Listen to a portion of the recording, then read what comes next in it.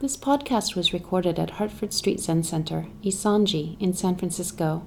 Please help support our temple by making a donation at hscc.org. Good morning. Good morning.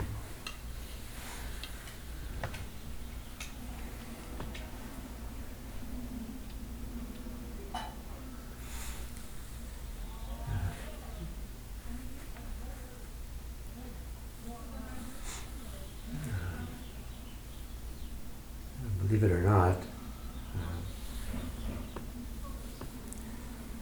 Zen or Chan or practice is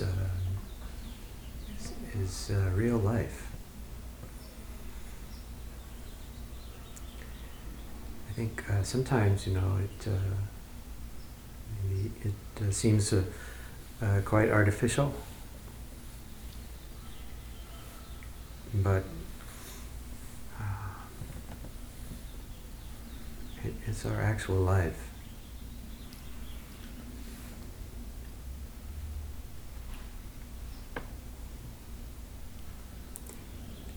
And I think the more we practice, the more the kind of boundary between our time of practice and what we might think of as our ordinary life, more of that is erased.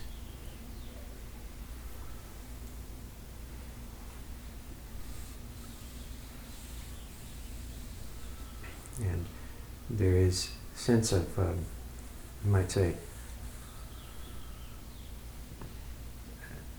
a continuity of discontinuity.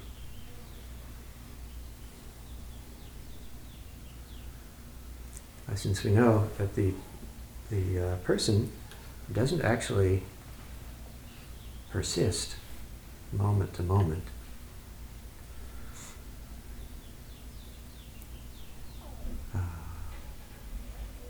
So to speak, someone is there.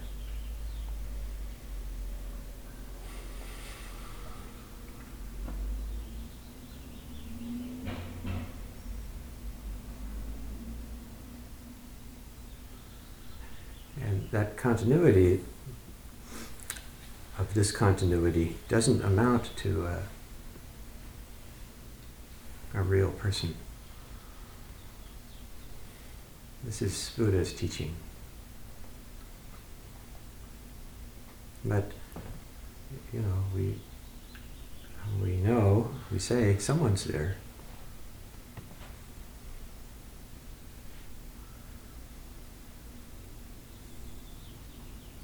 And how we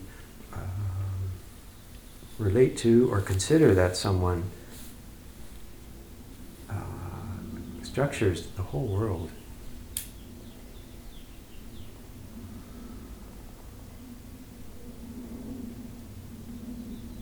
In our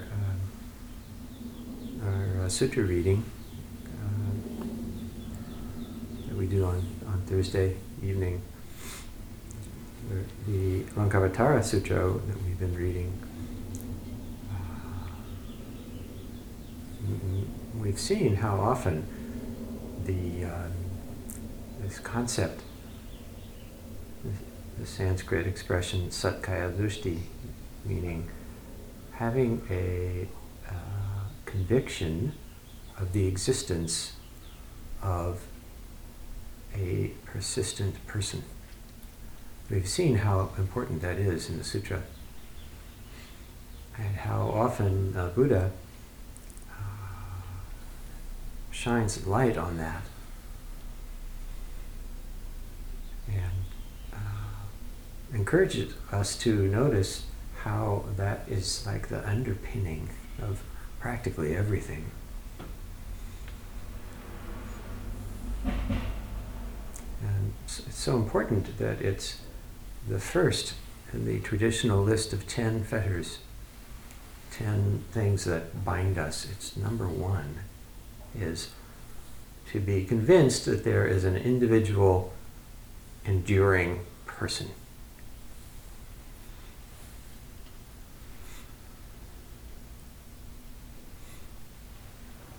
And this is the sense in which we can say, or for instance, as Katagiri said, the universe is born with you and dies with you. Because each person carries a universe with him or her or them. And the pin of that is Satkaya Drishti, the deep, deep conviction that I'm here and the rest of the universe is out there.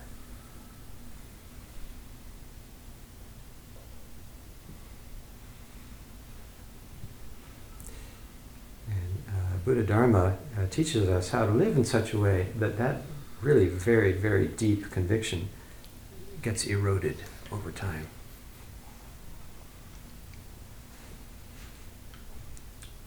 To the point where we can be said to slip free a bit.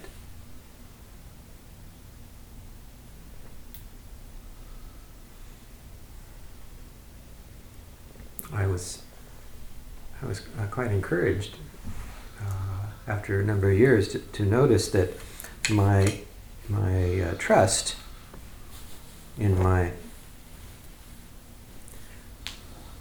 unique individual existence had been eroded to the point where there was always room for some doubt about how, I'm separate from that person.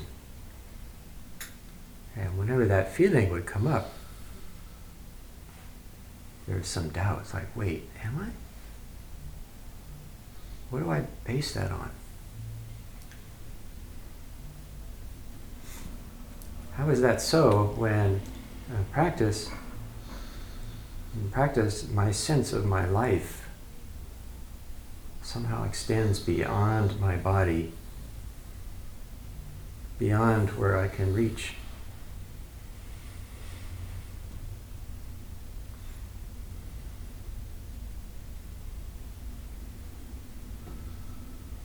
And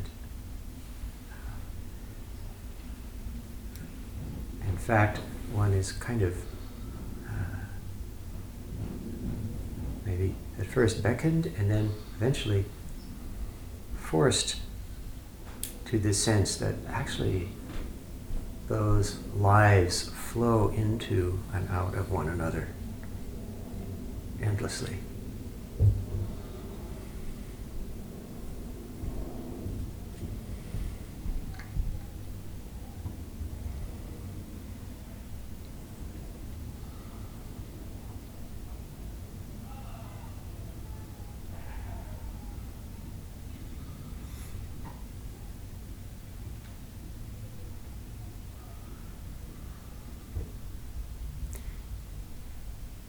Practicing Buddha Dharma makes it possible for us to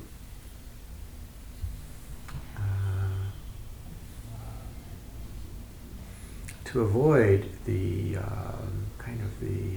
pitfall of trying deliberately to get rid of this person who I think is here. For instance, to slaughter the ego the way, some perhaps misguided approaches to practice have seemed to suggest.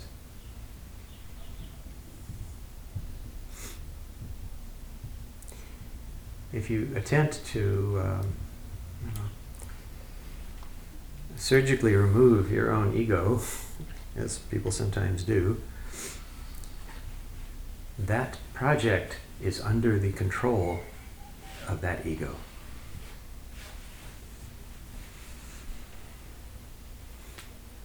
So it's really good to avoid that trap, and practice makes that possible.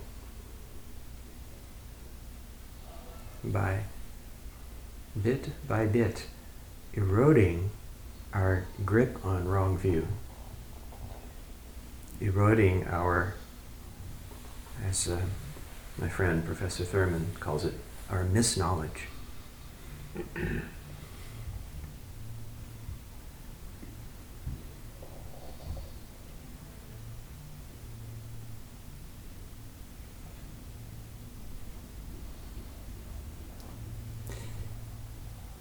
So what we call our way is really, it's just one way.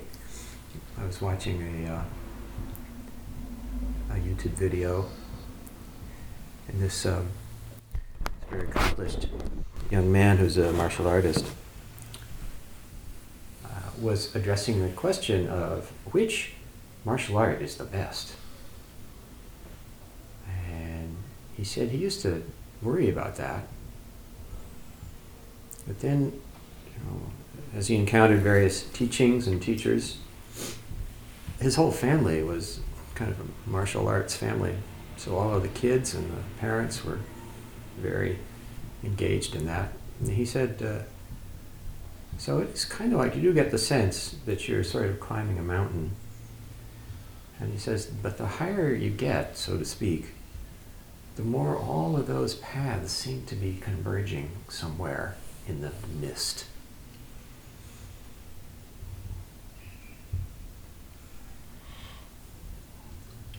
So if your path, our path, whatever it is, has a heart, then you don't have to worry about, well, maybe that path over there is better. So you will be ascending the same mountain. And of course, in Zen, we also get to say, no mountain, no ascent, no descent. Stay right where you are. Put your hands up. Oh, no, put your hands down in your lap.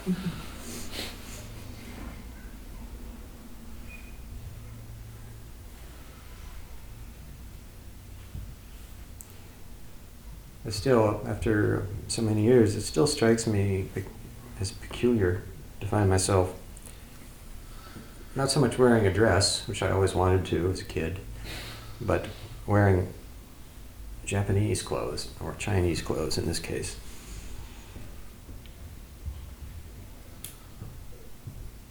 And this inspired me to wonder, how is it that Westerners started to get into this Eastern stuff? I've been watching yet another YouTube video series, this one by a very interesting character, a Anglican clergyman who did a series of videos concerning the evolution of religiosity in the West. And recently he's been talking about how in the late 17th and in the 18th century, people's certainty about the picture of the universe that spiritual faith had presented them with began to be eroded.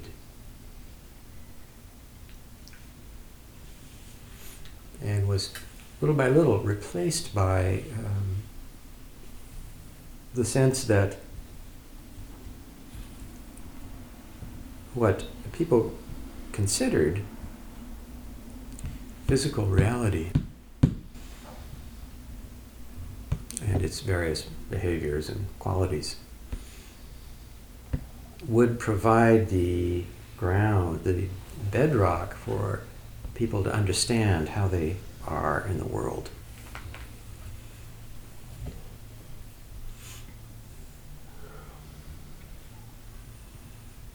So in the West, anyone who has grown up in the last, more than half a century, has grown up with this sense that actual reality is accessed through purely empirical means.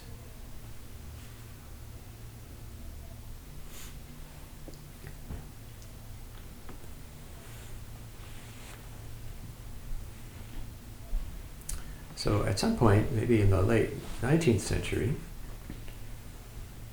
some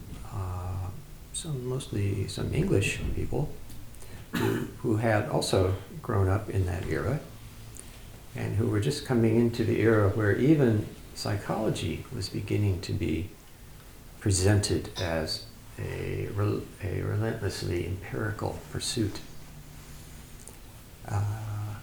came to the conclusion that there was a science in Asia that fit the bill perfectly, and this science was, well, Buddhism, and that Buddha was a great scientist, and that Buddha was free of the burden of received faith and also taught a purely empirical approach.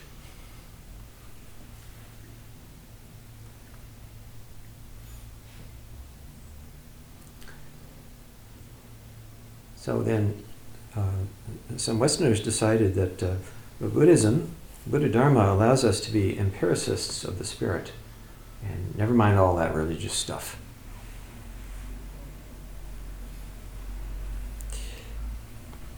And more recently, some of our Western Buddhist scholars have pointed out that that's actually not quite right. And that Buddhism, as it's known in its in the countries where it has deep roots and long cultivation, is actually quite religious.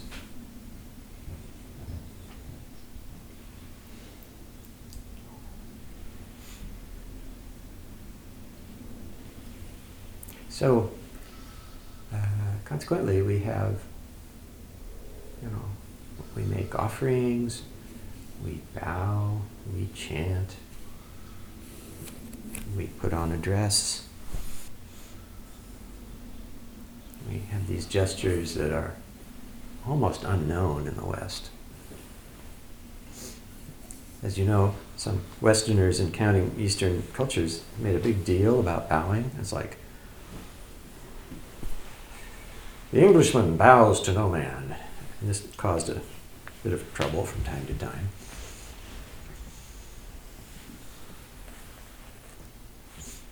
So, while it's true that Buddha was a skilled empiricist,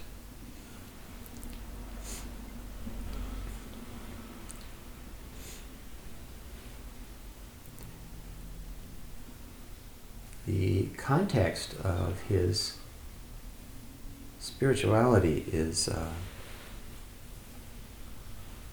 as vast and mysteriously religious as any.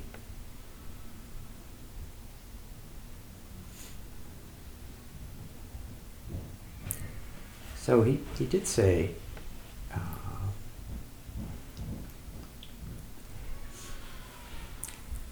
if you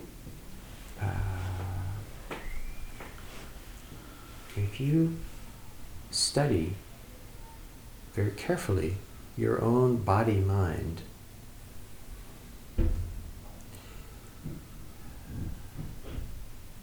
you will eventually find the path to freedom.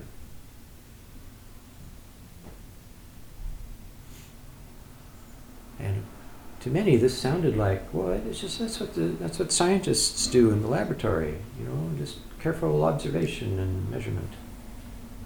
And look, see some of these Buddhists, they have these long lists of states of mind and so forth. It's just like science. Again, that's not quite right. Buddha said that Yes, this empirical approach, this study of the self, will benefit you greatly, but there is a marga, to use the Sanskrit word. There is a path.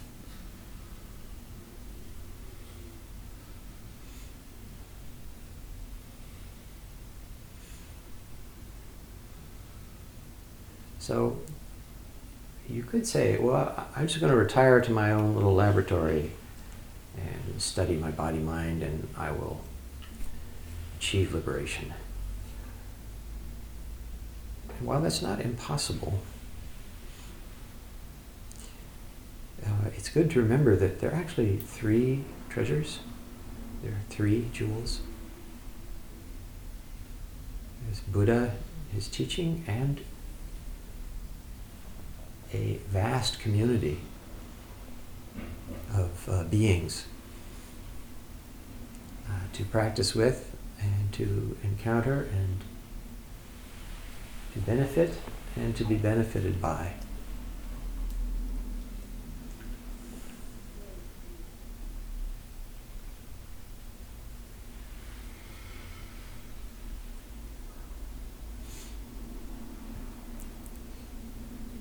So, while to study the self is the way that the Satkaya Drishti, the grip on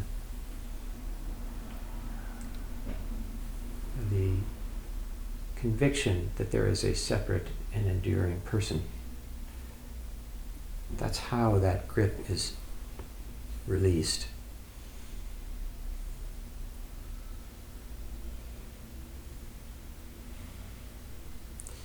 You may find it helpful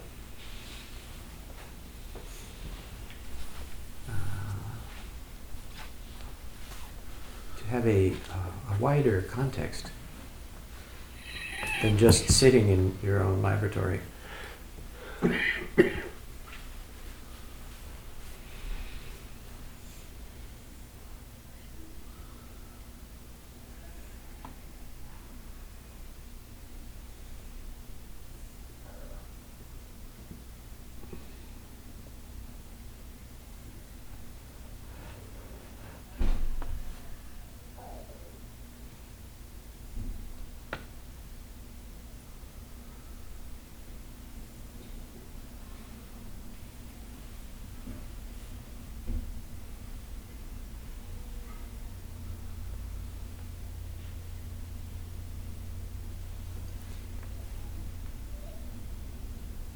And eventually,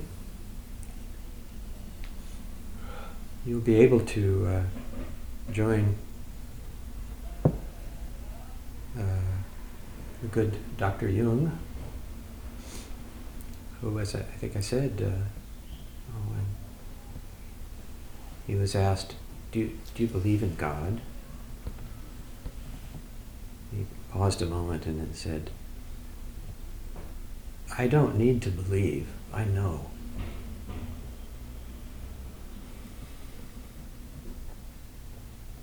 And this knowing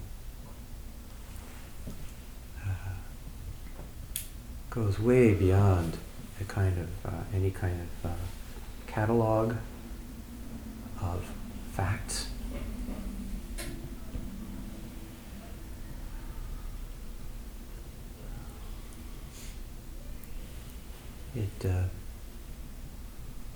It goes from the top of the head to the tips of the toes and beyond.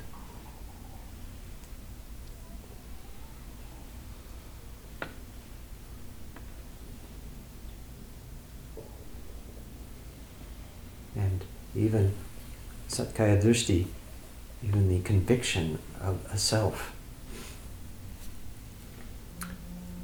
has to give way.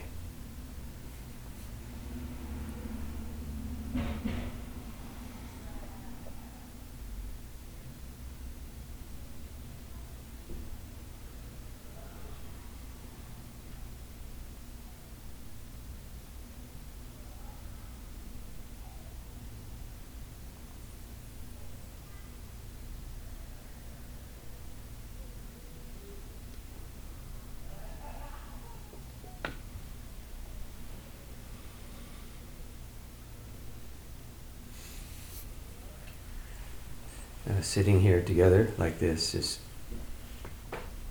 to cultivate the Buddha way.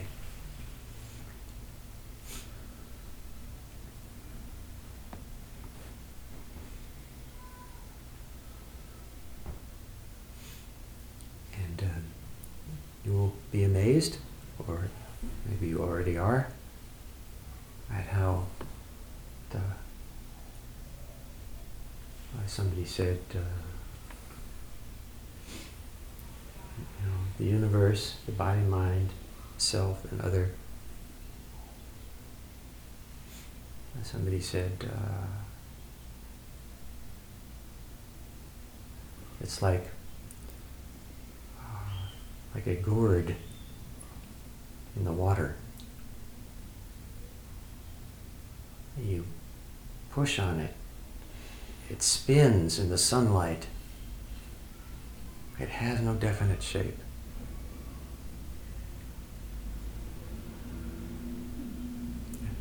This is our life.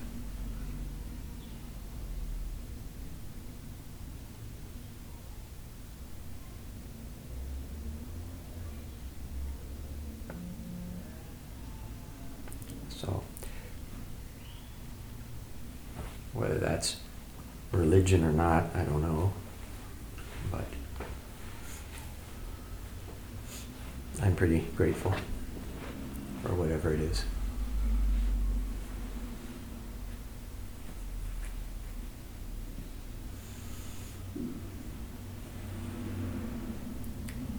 Do you have any questions today?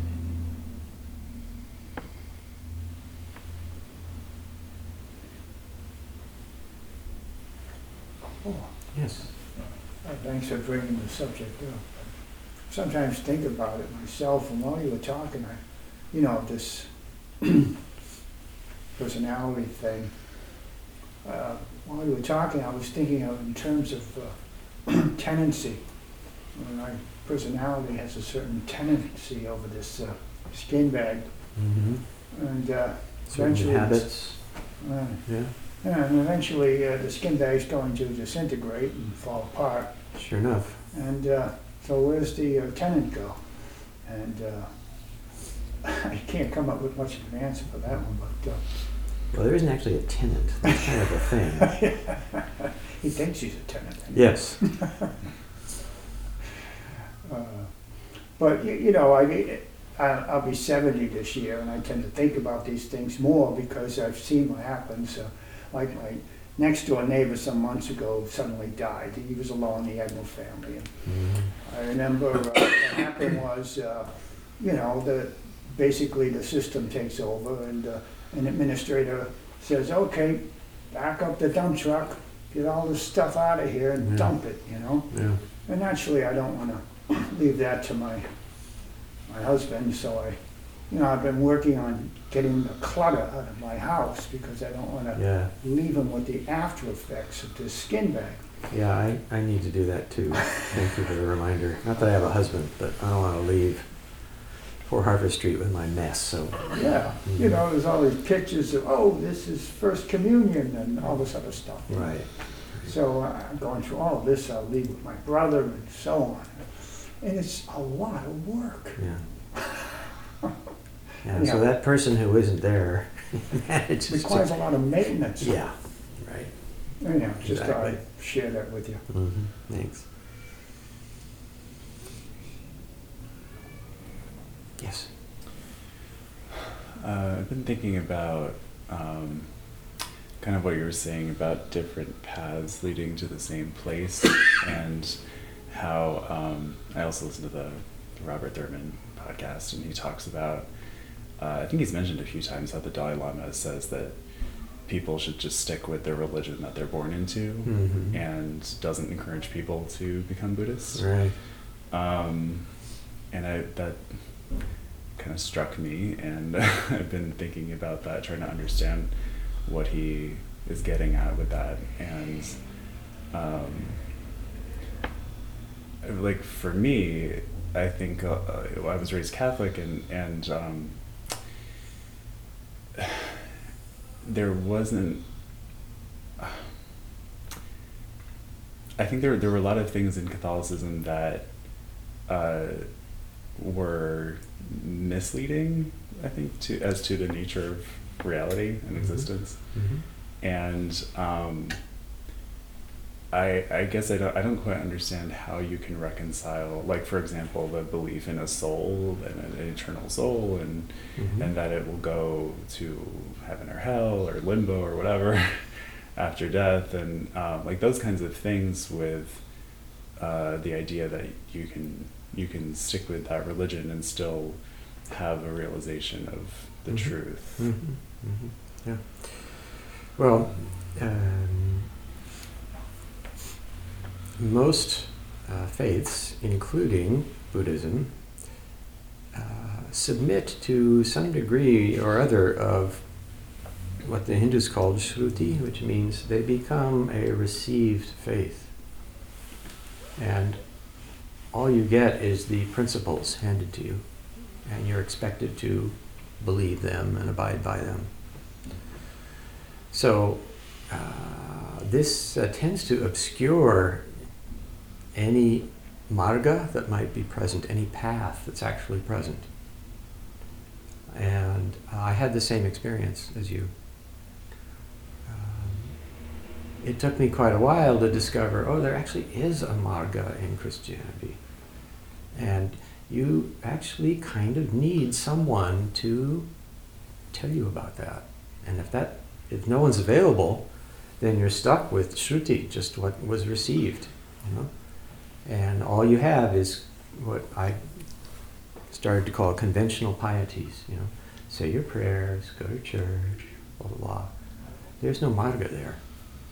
Unless there's someone who can actually point you. So, well, actually there is, and this is what it looks like. And there are such folks in Catholicism. Unfortunately, they're not exactly, growing on trees, so to speak. I've had the privilege of meeting a few of them in my life, but I met none of them when I most needed to, which is when I was in high school. And as a result, I'm now wearing Asian clothing. So, it could have turned out differently, but it didn't. But I'm not making any claims, saying from where I am on the mountain, which doesn't really exist, things look more and more and more the same than different. So I think what the Dalai Lama was saying was, wherever you are, whatever faith tradition you grow up in, find the marga there. And if you can't, then ask for help. And then maybe you'll need to actually go elsewhere. Sometimes that's the case, and I'm sure he would never deny that. But find the marga.